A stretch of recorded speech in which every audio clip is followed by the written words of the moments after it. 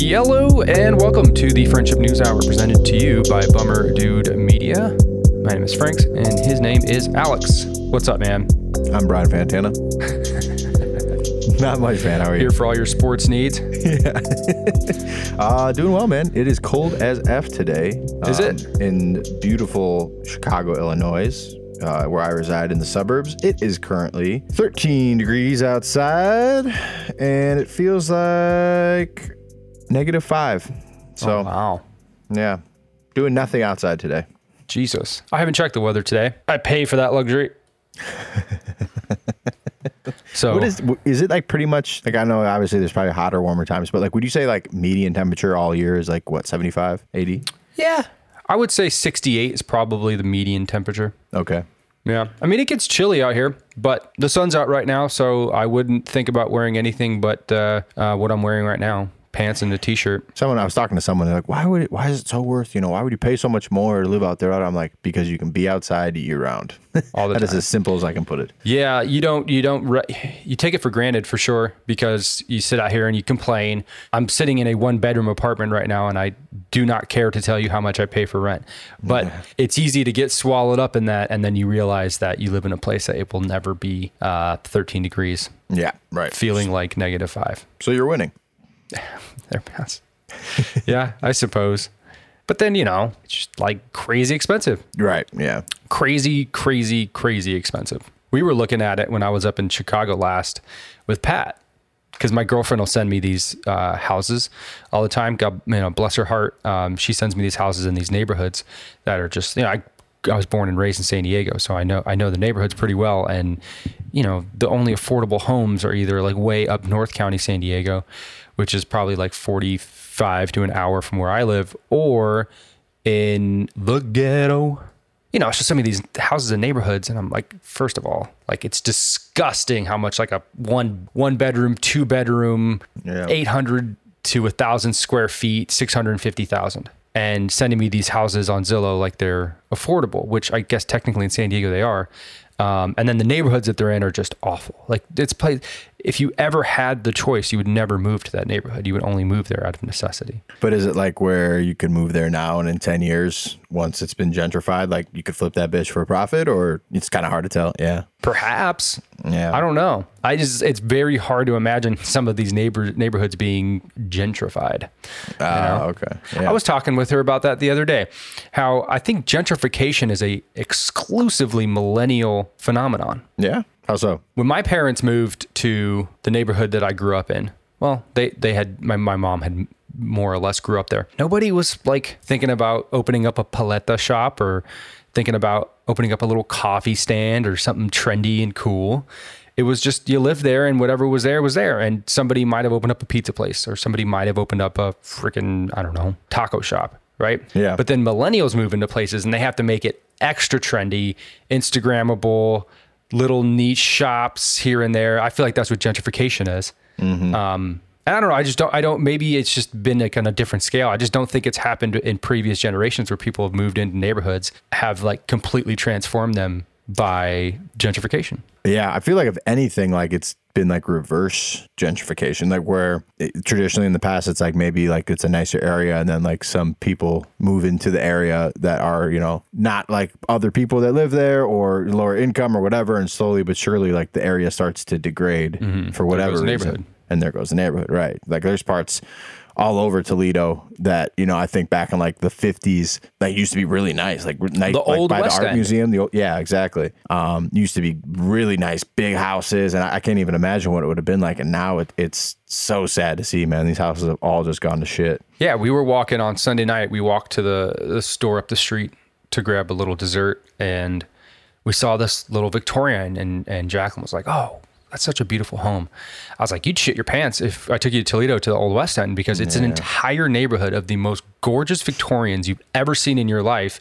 And it's super run down. And I'll never understand it. Ever. Yeah. We're like the first generation to move back into those areas and bring them back, I guess. I don't really know. Yeah. So where I grew up, I'm sure back in the day when it was first, becoming a neighborhood, it was just a suburb of San Diego. And so it was probably pretty nice. So maybe. And to be honest with you, I feel like that's the only direction it could go with the prices of houses these days. Like, who the hell else can afford it? The only thing I can think of, specifically in the neighborhood I live in now in Sherman Heights in San Diego, is that there's like really, really nice homes. And then like some of them are sandwiched between like little shacks. So I think like generationally families have just turned over these properties. And so you have a mix of like people who might have been able to afford a home in 1950, right? Like a painter or a welder at NASCO, which is just a mile down the street from where I live, where they build the majority of the ships that we use for our Navy. Oh, okay, cool. And they used a lot of Mexican labor, like legal immigrant labor. My grandfather, right? Like he worked for the shipbuilders for a while. And so I feel like they came in, they bought a home because back in that time, it was actually a realistic expectation to actually own a home. And then through generations, they've owned that same home. So you have like a mix of like old school Mexican people and like newer millennial generation homeowners in the same neighborhood. It's very interesting. It's very interesting. And to your point, it has been gentrified a lot. Like there have been gangland episodes about Barrio Logan, right? Wow. And like the meth trade under the Coronado Bridge. It's been documented. And if you go there now, you'd be like, dude, what the fuck? Like, no way. It's so nice. Speaking of meth, man, fucking, have you been, not really meth, but have you caught up with the new Ozark yet? Nope. Have you ever watched that show? I got to like season 2 and then just kind of lost interest. Really? Oh, man. Yeah. I liked it though. It was a great show. The beginning was amazing. Yeah. First part of season 4 came out last Friday, I think it is. It's 7 episodes, and then the second part comes out later this year, but it is good. You fucked up, man. Season 3 was really good shit. Yeah. Well, I'll have to dig in. I got a lot of shows going on right now. I'm rewatching The Sopranos. Dude, I'm still currently trying to get into it. I'm like 5 episodes in, and I just can't. Hasn't hooked me, man. But everyone talks about how it's like one of the best shows of all time. So I'm watching it, right? And the first season debuted in 99. So it goes from like 99 to I think 06. And it's so pretentious. In which way? What do you mean? Like think of like 90s liberal who would watch HBO, right? Think of Sex and the City meets The Mob, right? And so I'm sitting here thinking like, because like all the writing is so, you could tell who wrote it, and it wasn't people who have anything to do with like mob activities at all. Yeah. Like some of the things they say, like what, like they would never say that. But then I'm thinking about it. I'm like, maybe it's not pretentious. Maybe it's just the first of its kind, and everything else that came after it was pretentious. But the writing is very much like, well, I don't know, like watch anything from the 90s. I feel like everything in the 90s was like so like pretentious and like faux enlightened, and everybody thought they knew everything, and everybody talked about like, I don't know, like name dropped very pretentious people like Foucault or Nietzsche. You know, like, I don't know, maybe it was just a trend or whatever. But like, I'm hearing like this dude who's a killer in the mob talk about, you know, topics that you would never expect something like that to talk about. So I'm viewing it from a different lens, although it is very good. It's a very good show. Yeah. I need to keep trying to get through it, man. I'm hoping it gets better, because right now it's just like, okay, this dude, Tony Soprano, like whatever, he's cool. But like, there's nothing that's been like, oh shit, I got to watch the next episode to see what happens. Like, it's just like, okay, that episode ended. I guess I'll watch the next one. And I think a lot of the hype around it is because it was the first of its kind. Yeah. You know, there wasn't a show like The Sopranos before it came out, that long form HBO show. That was really like their first show, right? Like their first I think it was. main I think it show? was that, and then like The Wire and Sex and the City all kind of at one time. Okay, and then what was the other one? Entourage, wasn't that a big ass one too? Entourage. That came a little bit later though. Did it? Okay. Yeah. Never got into that either, but that's like about Mark Wahlberg, isn't it? I think it's loosely based off of his coming up through Hollywood. Yeah. Yeah. Okay. Nice. So, anyways, Enough gossip, Frank. enough gossip. Let's talk war. Okay. We doing it? Are we going to one? I don't know, man. I hope not. I don't think anybody outside of Washington, D.C. wants a war. Would you say that's correct? Yeah, I would. Yeah, I don't think anyone wants to go to war. I mean, we literally just got out of one. Yeah, right. We just stopped one. And we sucked at it. And we've sucked at it for a while. So I don't know what makes us think that we need to get involved in another conflict, but yet here we are on the brink of another conflict, this time with Russia. It's very interesting. A few months ago, we talked about the ideological subversion of America. And there's a similar concept being thrown around in the mainstream these days of mass formation psychosis, which is something that we won't get into, but it's similar. If you've heard of that and you've been privy to that idea, then this idea of ideological subversion will probably sound very familiar to you. So when we talked about it, it was about a KGB agent who had defected to America and was warning America in the 80s about a covert operation happening all over the world, but particularly in the United States, where war was being waged ideologically, right? So this guy talked about ideological subversion, and he laid out 4 steps.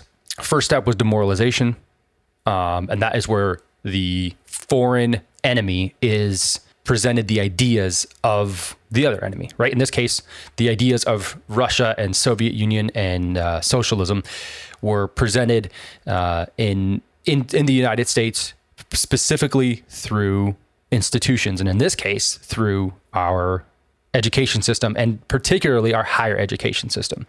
And then it goes on to talk about after there was demoralization, then there's destabilization, and we gave plenty of examples of destabilization in America, especially right now.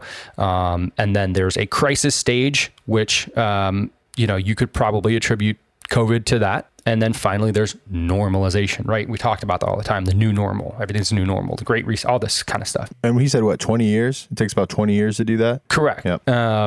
And when he was talking about this KGB agent, he goes by the name of Yuri Bezmenov. I don't think he's still alive. But when he was talking about it in the 80s, he was like, yeah, that's already here. And he was even saying that nobody in their wildest dreams could think of how quickly this first part, this demoralization of America, how fast of a success it was. And so we're all sitting here like just kind of talking about it, because we can draw parallels to today in America and say that, this guy is, more or less correct about what he was saying back in the 80s. And you might be wondering, well, what the hell does that have to do with us going to war with Russia right now? And I'm glad that you asked. I don't think it's been a secret that since the fall of the Soviet Union, it has been the goal of Russia, who was at the capital of the Soviet Union, to regain the power and glory of the Soviet Union of past, right? And that means that there were key territories that became independent, sovereign republics after the fall of the Soviet Union that would need to then be absorbed back into Russia to form this Soviet Union. And the only thing that was stopping the Soviet Union back during the Cold War and now was the West, right? Not so much America, although we were directly involved in the Cold War, but the ideology of Western society, which is family-oriented, more or less surrounded by church and God, and has a heavy, heavy dose of patriotism, right? So we see this gradual demoralization of America to the point today where we are not stable, incredibly decisive, and the only thing that we can talk about are the things that separate us, the things that divide us straight down the middle. And in all of our discourse, that's the only thing that we could talk about. And I believe, according to the things that we've gone over in this show and things that I've observed, that's not on accident. I believe the opposite. I believe it's actually on purpose, and that we are the way we are today, not through our own doing, although we do have to take 100% responsibility for acting like children, but it's because foreign actors who have a vested interest in making sure that Western ideology is not the prevailing ideology, not only in their sector of the world, speaking about Russia, but in the world in general, because that is what stands in their way.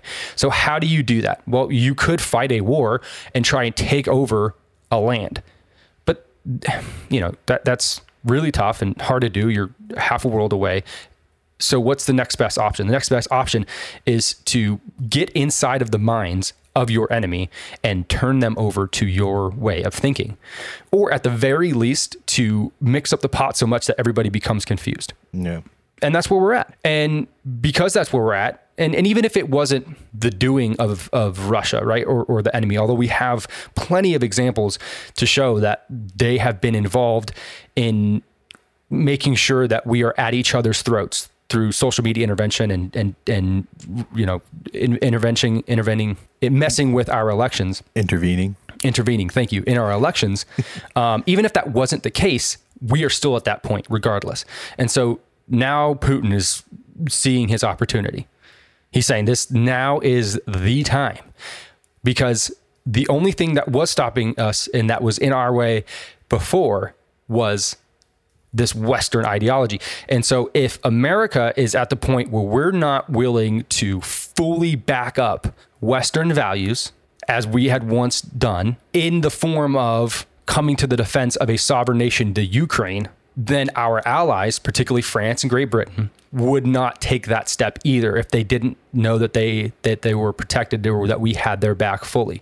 And it looks like we don't really. And so if we're going to be wishy-washy about how we feel, then Russia is going to take action to do what they want to do.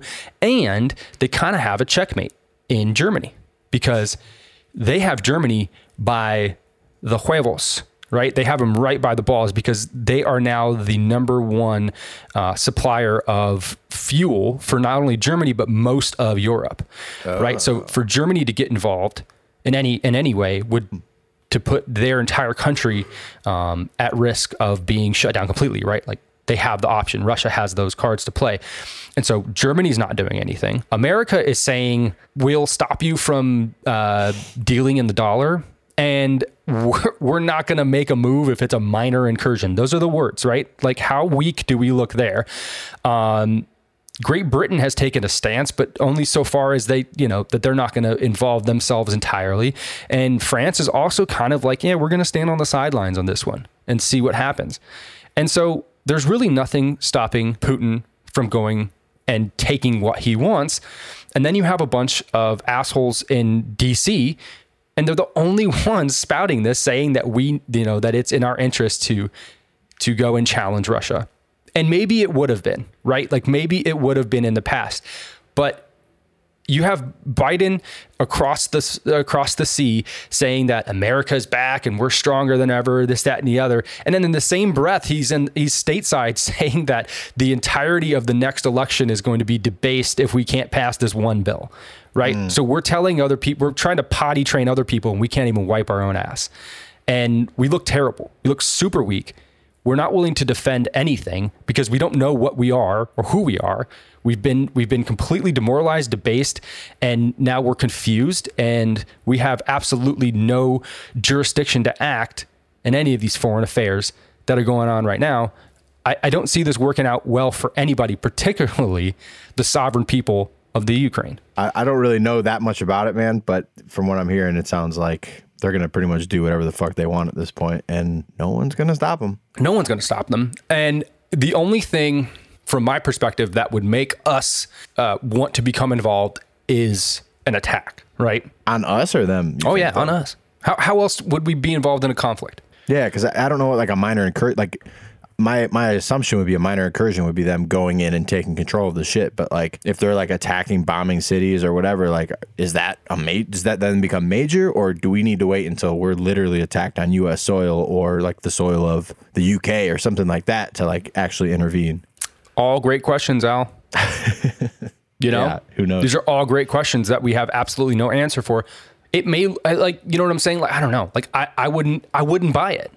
If their news came out in 5 minutes that we had like an aircraft carrier destroyed in the Baltics or the Black Sea or even in the Atlantic in Great Britain, I'm not sure where we have those ships, but like, or that we had a plane shot down, I wouldn't buy it, dude. I wouldn't believe it. I wouldn't believe that it wasn't something that was set up. That's the only reason that we would be involved in the first place. And I mean, dude, come on. I know Putin's a smart dude. He's not dumb enough to involve us in a conflict like that just for shits and gigs, right? Like it would be a very calculated move. So like if that were to happen, it's not something that I would believe at all. Yeah, I mean, have you ever heard like with World War II, like there's a lot of people that say that we might not have orchestrated the attack on Pearl Harbor ourselves, but we knew about it and didn't stop it in order to bring ourselves into the war, like to get people motivated in America to go and fight. Yeah, I have heard that. Although we were very bullish on, bearish on war during that time. Yeah. We were still getting out of the Depression. So pacifism was like the prevailing attitude in America. Nobody in America wanted to go to war. And so, I mean, maybe there's intelligence that we did know about an attack. But I mean, maybe Japan. it takes something like that to get us into the war. I don't think we want to be in the war again either this time. I mean, it would take something like that, right? Like, and that's the thing. It would have to be such an obvious, blatant attack, such an obvious act of aggression that we would have no choice. And that's what I'm afraid of, is that that's what's going to happen. But if there's any gray area, or if there's anything that is fishy about it, like, for example, there's no reason for Russia to attack us right now, right? To attack anything that we have going on. And for us to immediately go to the defense of the Ukraine would be us immediately involving ourselves in that war. And that's what I'm saying. So either that's what we're doing, or that's not what we're doing. But there's really no clear answer. It's pretty clear now that the Ukraine will be invaded. It seems like an inevitability. And I'm not sure that we're the people that should be standing up for it. And let me rephrase that. We should be the people that are standing up for it. But America, as it stands right now, we are not ready. We have absolutely no business in any other foreign affairs, because we can't even secure a border in the United States. We have absolutely no footing of our own society. So for us to involve ourselves in that way would just be just the silliest fucking thing ever. And I'm really scared of it. I think we all should be a little bit more scared of it, because it's kind of going under the radar. No, like, it's being talked about, but not in the way that it should be. It's a terrifying prospect, and we're right there, man. We're on the razor's edge. We're on the brink of conflict. Would you prefer that we just let them invade and take it, and we just kind of, hey, that's none of our business? These are age-old debates of land between you guys, and at one time you're part of, like, this is not our problem. You guys need to figure it out yourselves. Like, I know you can't do that as much with like global alliances, but like, what are we supposed to do? Yeah, it's a tough question. What are we supposed to do? We historically, in the past 100 years, 80 years or so, have been the defenders of democracy in the world. That's been our stance. But we've been able to back that up because we actually lived those values. We were liberty. We were freedom. We were independence. We were the bastion of democracy that the world could look to and say, wow, look, it's working there. This is something that we all should do, and we had a right to protect it. Now that's not the case. We're all fucked up, dude. We don't know what anything is. We talked about it last time. Like, we are willingly giving over freedoms for a disease that is over 99.7% survival rate, right? Like, we have absolutely no idea who we are and what we're doing. So what would I like to see? I would like to see us take a very, very hard non-interventionist stance, to be very, very, very much not involved in anything, to the point where it's like we're almost like hermits, right? Like, we need to reel it back a little bit. We need to not intervene at all. And we need to say, hey, look, we're going to help. We are going to honor contractually the treaties that we have with company or countries that we have treaties with, right? So the big thing here about the Ukraine, and the reason why it's up for grabs, so to speak, is because they're not a member of NATO, the North Atlantic Trade Organization. And there's been talk in the past, and other presidents have tried to get them in, but they didn't really trust the government, and they still felt a little bit weary about them and their ties to Russia and things like that. So they're not a member of NATO, meaning if they do get attacked, we have absolutely no obligation to go to their defense. Wow. Nothing even as a part of like United Nations or anything either? Maybe. But it's not like, it's a little bit more specific with NATO. Yeah. And with the EU. Like, they're all separate. And so while it's strategically important for the United States and the West for the Ukraine to remain sovereign, it's not like if Europe, or like if Great Britain was attacked, or if France was attacked, right? Or Germany. Like, we have pacts with these countries. So if these countries are attacked, we're mobilizing immediately, because that is the agreement that we have. That's not the agreement we have with the Ukraine. It's not the agreement we have with Taiwan, right? So these things have ripple effects. China's watching this because China has their warships way past their boundaries. Like, they have overstepped in a large way. They grabbed all of the South China Sea.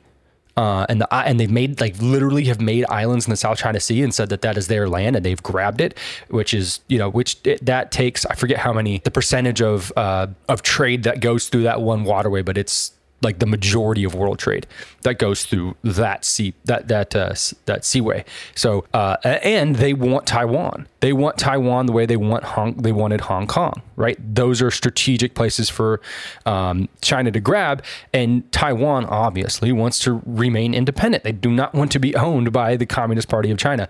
And so China's watching this like, oh, okay, well, if they can just step into Ukraine, we might just take our toes and dip them into Taiwan here a little bit. You know what I'm saying?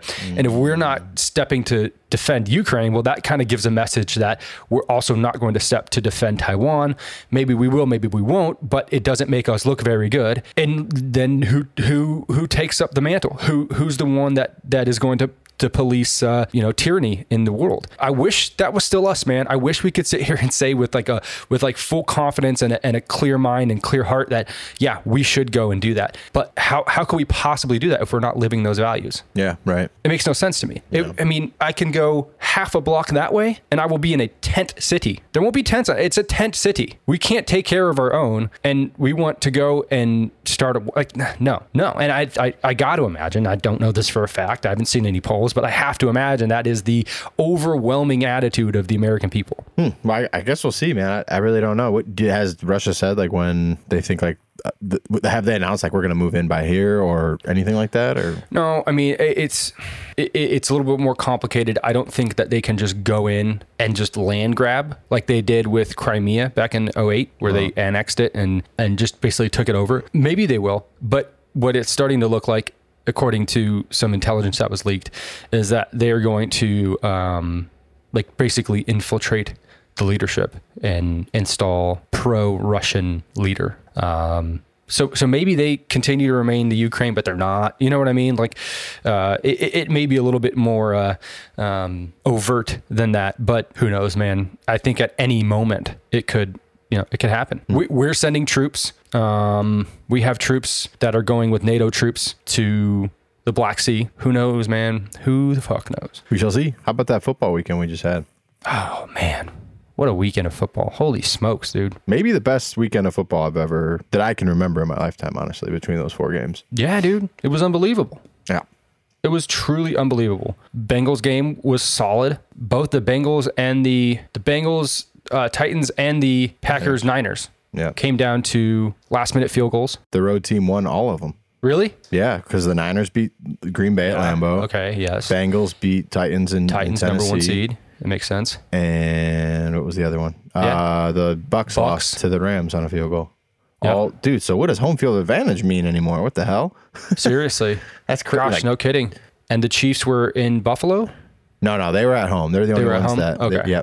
Yep. So now the road to the AFC, the road to the Super Bowl goes through Kansas City now. I would love to see the Bengals win that game. I don't think they will, though. But maybe. I don't know. I think I don't have a dog in any of these fights, but I was really upset to see the Bills lose that game. Yeah, man. That really was a boxing match, bro. Like, that was, like, to me, the better team lost that game, man. I thought the Bills, for being the away team, like, went in there and proved that they had something to prove. Like I thought they showed they were the better team, but you give Patrick Mahomes 13 seconds and he goes 60 yards like it's nothing. Yeah, it's wild, I just don't know. Yeah, it's absolutely insane. That last drive was insane. I don't know if that's the Bills defense or if that's just Patrick Mahomes, but it was unbelievable. Couldn't believe. I'm sitting there I'm watching it with my girlfriend, and she doesn't know the first thing about football. And I'm over here making all these noises, and she's just like, "What are you doing? Are you watching what's going on right? This is insanity. This is freaking nuts." And then, hey, it looks like you were right about your Rams, man. Yeah, dude. Rams. I don't think anyone's beating the Rams. Yeah. Now that Green Bay's gone, especially the Niners definitely aren't going to beat them. They're so good. Think. Well, I wouldn't say that. The Niners actually have the Rams number like throughout the decades. They have them locked up. So I don't think it's like a open and shut, especially the way that the Rams almost lost that game. Yeah, that was surprising. They're up 2 or 3 touchdowns and almost lost that game. Sitting here texting Michael, and I'm just like, dude, there's like, how does it happen? How is it that Brady is the one that gets these breaks? I don't fucking get it, dude. And if they would have won that game, I would have been so upset. Like, the fix is in. How could you not? Like, obviously it's not, right? Like, it was a good game, and the Rams had had it all sewn up and were willingly give it away. Here's the other thing I don't understand. And I don't coach football, so I mean, it's really easy for me to sit here and be armchair quarterback, or whatever. But how do you not play? You play to win the game. Like, how do you play conservative football in the playoffs? That's what the Rams were doing when they had that lead. Like, dude. That's why I like Belichick so much, because he doesn't care, dude. He'll run up 50 points on you. He doesn't give a fuck about the score. Foot on the throat. And the Rams didn't do that, man. They just played to secure the lead. Yeah. And I guess, win however you can. But dude, if I'm Matthew Stafford, I'm trying to sling that bitch. You have Cooper Kupp. Right. How are you not trying to get first downs with Cooper Kupp? Like, he's going to catch the ball and he's going to get a first down. That's just what he's done all season. Trust him to do it in the last 2 quarters of a football game. I don't know. I feel like it shouldn't have been nearly as close. And that's the only thing that concerns me about the Rams is that if they're willing to be super conservative like that, maybe they learn from it and just go all out. And like I said, I'm not a coach. That pass rush is scary though, man. It's nasty, dude. It's so nasty. They're going to be hard to beat. I honestly think we're going to see Rams. I think it's going to be Rams Chiefs. Chiefs. I would love to see Rams the Bengals. Yeah, dude. Wouldn't that be cool? The Bengals win, man. That'd be so cool. Yeah, it'd be cool. It'd be like seeing the Bills go, Yeah, right. Exactly. Speaking of the Rams, though, did you see in this group chat we're in? Michael sent something about Odell and like how he took his salary this year in Bitcoin instead of in money. Oh yeah, dude, crazy stuff. Just for you guys out there. So on November 12th, I think it was, OBJ, he signed like a 1-year deal, had some bonuses and stuff, but basically for $750,000. And he announced that he was going to take that all in Bitcoin. At that time, Bitcoin was worth $64,293 per Bitcoin. There's been a massive drop off since then, and it's now only worth $35,400. So basically, the $750,000 deal he signed in November is now only worth $413,000. But since I'm not really sure how it works, but he's taxed by like California on the initial sum of what his contract's worth, right? Like on the day he signed it. Yeah. It depends on how it was structured, because if he did take it as a lump sum in Bitcoin, then it would have been taxed as that. Okay. So yeah, and that's what they're saying. And then they're saying that because of California's and federal taxes, like basically he's going to be taxed at 50.3% rate. So that deal that he signed for $750,000, actually it's only worth $412,000 now, and he's going to be taxed like $375,000 will go towards taxes. So the deal that he's playing on right now is only worth about $36,000. Right now. Right. Yeah, that could fluctuate at any time. You never know, but like that's a big risk. I didn't like that tweet because it like kind of gives the air that like look at this dumbass that put all his money in Bitcoin. And who knows? Maybe he is a dumbass and maybe it becomes like the worst investment he's ever made. But all of this hinges on the fact whether or not he sells. There's like a really famous quote with Warren Buffett, and they asked him how much money he lost during the Great Recession. He said 0. So how could that be? He said, well, I didn't realize any losses. Yeah. I'm taking any of the money out. It's still in the market. So when the market goes back up, I now am up. And I'm not even up because I haven't realized any gains. My money's in the market. So yeah. I don't know. That to me was kind of a dumb tweet, but it does kind of show you the volatility of this coin. And shit, man, stock market is just going bananas right now. It's freaking free falling. Well, and I just think like it's cool to play the market, man, but to like use your entire salary to play the market, I don't think is a smart move. And I think that's why he's getting a lot of shit. It's not like Odell he got paid $750,000 and chose to put a quarter of it or whatever into Bitcoin. It's like you're putting everything into Bitcoin. The people that took entire paychecks or entire savings and put it into Dogecoin look like assholes now. When it was 70 cents, they look like dumbasses now. Like it's just, it's so, I mean, you could say that with hindsight, like obviously, but like to put everything you have into this stuff that's so volatile is just not smart in my opinion. Well, sure, but also, I mean, not everybody's Odell. He's got endorsements. He's got money from other deals. This isn't his only source of income. So I'm sure he saw this as just like play money. Yeah, true. Okay, I'll throw it in Bitcoin. Why not? Yeah. And I don't know. It could be great. It's down right now, but I don't see that lasting very much. I don't think it's just a bump on the road to me. It seems as though Bitcoin is definitely here to stay. So I'm not too worried about it. I'm not like even like the stock market right now. Like I'm not super worried about it. It's in correction territory. So, it's, I guess, more or less about where it's supposed to be. If it drops another 10%, then we're in a crash, and that's talk about that then. But I don't even want to concern myself with that right now. Yeah, right. But it makes sense because there's three or four scheduled rate hikes, right now this year by the Fed, meaning that the money that you borrow will become more expensive this year, and it'll become more expensive 3 or 4 times. I think they're going to do it like 0.25% every time, which needs to happen. That needs to happen because we're printing way too much money, and there's way too much debt, like way too much debt. And you just encourage more debt if you make money cheap. Because if you can get money, like, I don't even know what is that right now, but if it's like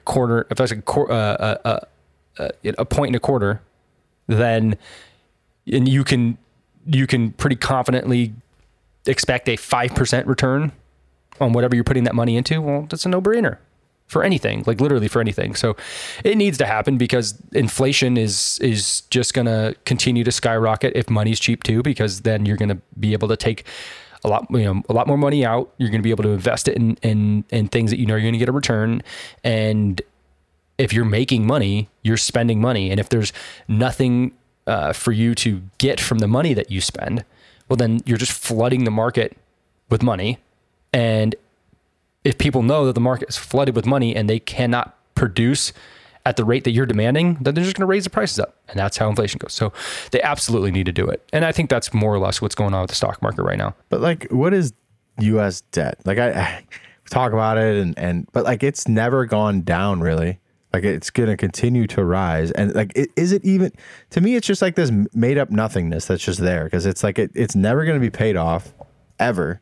I'm watching a calculator right now that is climbing steadily, and we're at 29 trillion. That's an unfathomable amount of money.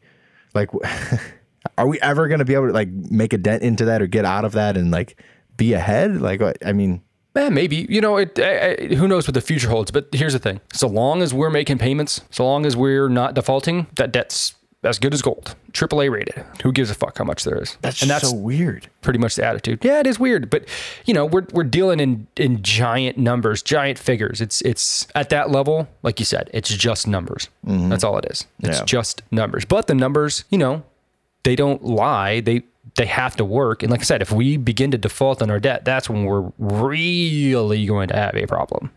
Mm-hmm. So we'll keep printing money. It's not good, but we'll do it. And we'll keep making payments on our debt, and the world will continue to invest in America so long as that bill comes paid every month. So we're just making minimum payments on our credit card bills, basically. Yeah, more or less. But that's the whole, that's the whole premise of capitalism. Really, is debt. I mean, that's the whole, the reason the whole thing works is because you can borrow from the future. And it's not necessarily a bad thing until you get crazy irresponsible with it. And I'm pretty confident in saying that America has gotten pretty out of control with debt, not only from like a government spending level, but from a personal consumer level. We've had more debt than we've ever had. A lot of it's predatory. A lot of it's really, really easily accessible, high interest debt. And like that kind of stuff has to stop. But how can that stop if we're as a nation printing as much money as we possibly could whenever we want? Right. Talk about something fun. Since 2012, more than 100 million people per year have gained access to electricity. How about that? In the world? In the world. Wow. Let's see. Here's cool. A chart. I like that. Here's global access to electricity from 1990 to 2016, percentage of population globally. So in 1990, apparently 70%, just over 70% of the world had access to electricity. Now it's close to 90%. Wow. Hey, pat on the back. Yeah. I think we deserve a pat on the back every now and then. We talk about a lot of shit, but we do good too. I mean, I think the main focus is good, right? Like we all almost to detriment to where we, police every little thing for not being good. But, I think we want to do good. That's great news. Yeah. Let's see. Thanks, Akon.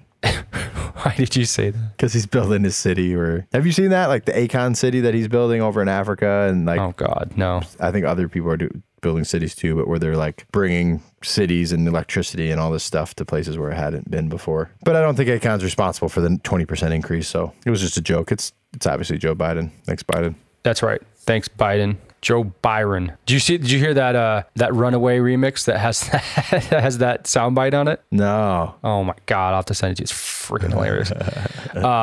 Here we go. Today in India and Pakistan, they produce 7 times more wheat than they did in 1965. Despite a rapidly growing population, both countries are much better fed. That's good news, I think. Yeah. Hey. Thailand is the first in Asia to move to decriminalize marijuana.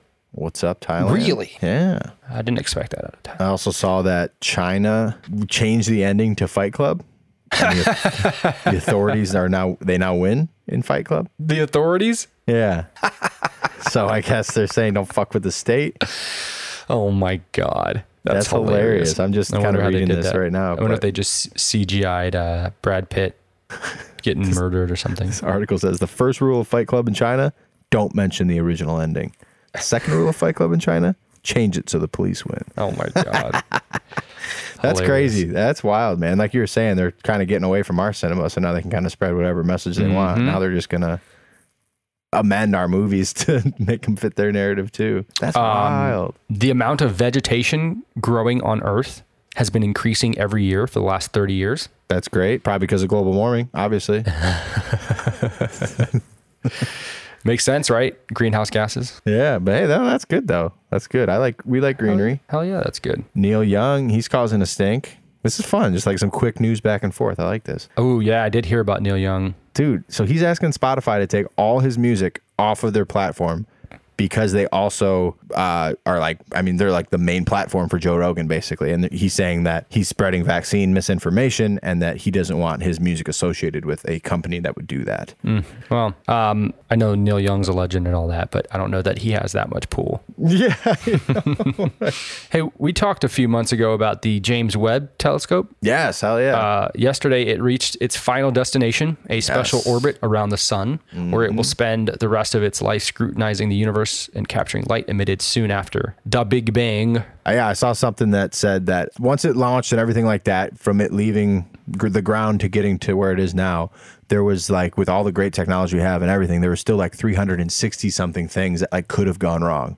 There was a likelihood of that to happen, or a chance at least. And none of them went wrong. Like it went as smooth as could be. So Nice. That's amazing. Yeah, it should be. So, that kind of stuff could have affected how long it'd be up there, how far it'd actually be able to see, yada, yada. But like, it went as good as possible. So we're going to be able to get some crazy, crazy, crazy data from this thing. That's awesome. Yeah, I'm really excited. Many of us expected the pandemic would reverse the long run decline in child mortality. There were early projections that pointed to 500,000 extra deaths, but now the UN estimates it continued to decline in 2020 by 150,000 deaths from 3.8% to 3.7%. So actually, mortality rates in children declined. I could see that because more kids are home. They're not out and about doing shit, and maybe, I guess, I don't know. Probably because kids stayed in more and were exposed to less risk on the whole. Yeah. Okay. Yeah. Deaths from unsafe water sources have decreased substantially in the past 20 years. Niger was the number one place where you could die from unsafe water sources, about 250 people per 100,000. And that's dropped down to close to 100, which is incredible. And every other country that had rates of high mortality due to unsafe water sources have decreased by a substantial amount. See, we're doing good. We're doing all right. It's not all bad. No, I think it's easy to, get caught up in all this stuff that we're doing wrong. I mean, we talked about in the beginning of this episode, right? Like, I think if you adopted a Marxist point of view of the world, you're way more likely to see inequalities in everything versus progress in everything. We talked about this last time too, like the difference between like a liberal progressiveness versus what progress actually might be. Whereas a liberal progressiveness is actually tearing down what was in the name of progress, instead of actually looking and calculating and seeing what is progress, not just how it feels. And right. I think it's easy to not see progress. But dude, we're doing great. We're really, paying attention to some things that should be paid attention to and actively working to fix them. I think, I don't think we give ourselves nearly enough credit for our ability to reverse course and make adjustments to the things that we're doing wrong. Elegantly said. Thank you. So you got your Friendship News Hour, Murdertron? Yeah, dude. Came in Sunday. How's it fitting? How's it feeling? Fantastic. Feels great.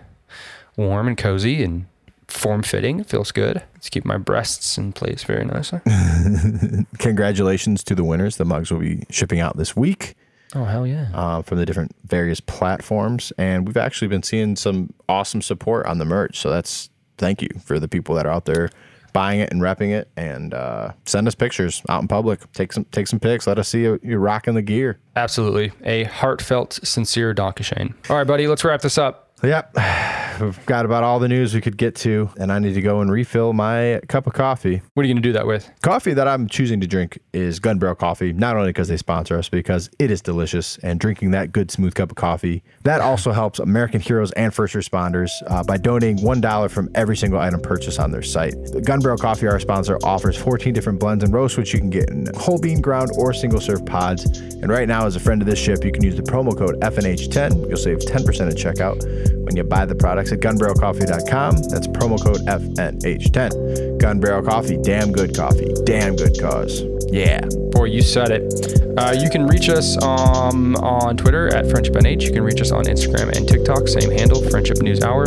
And you can send us an email at bummerdude.media@gmail.com, bummerdude.media@gmail.com. See you later. Bye.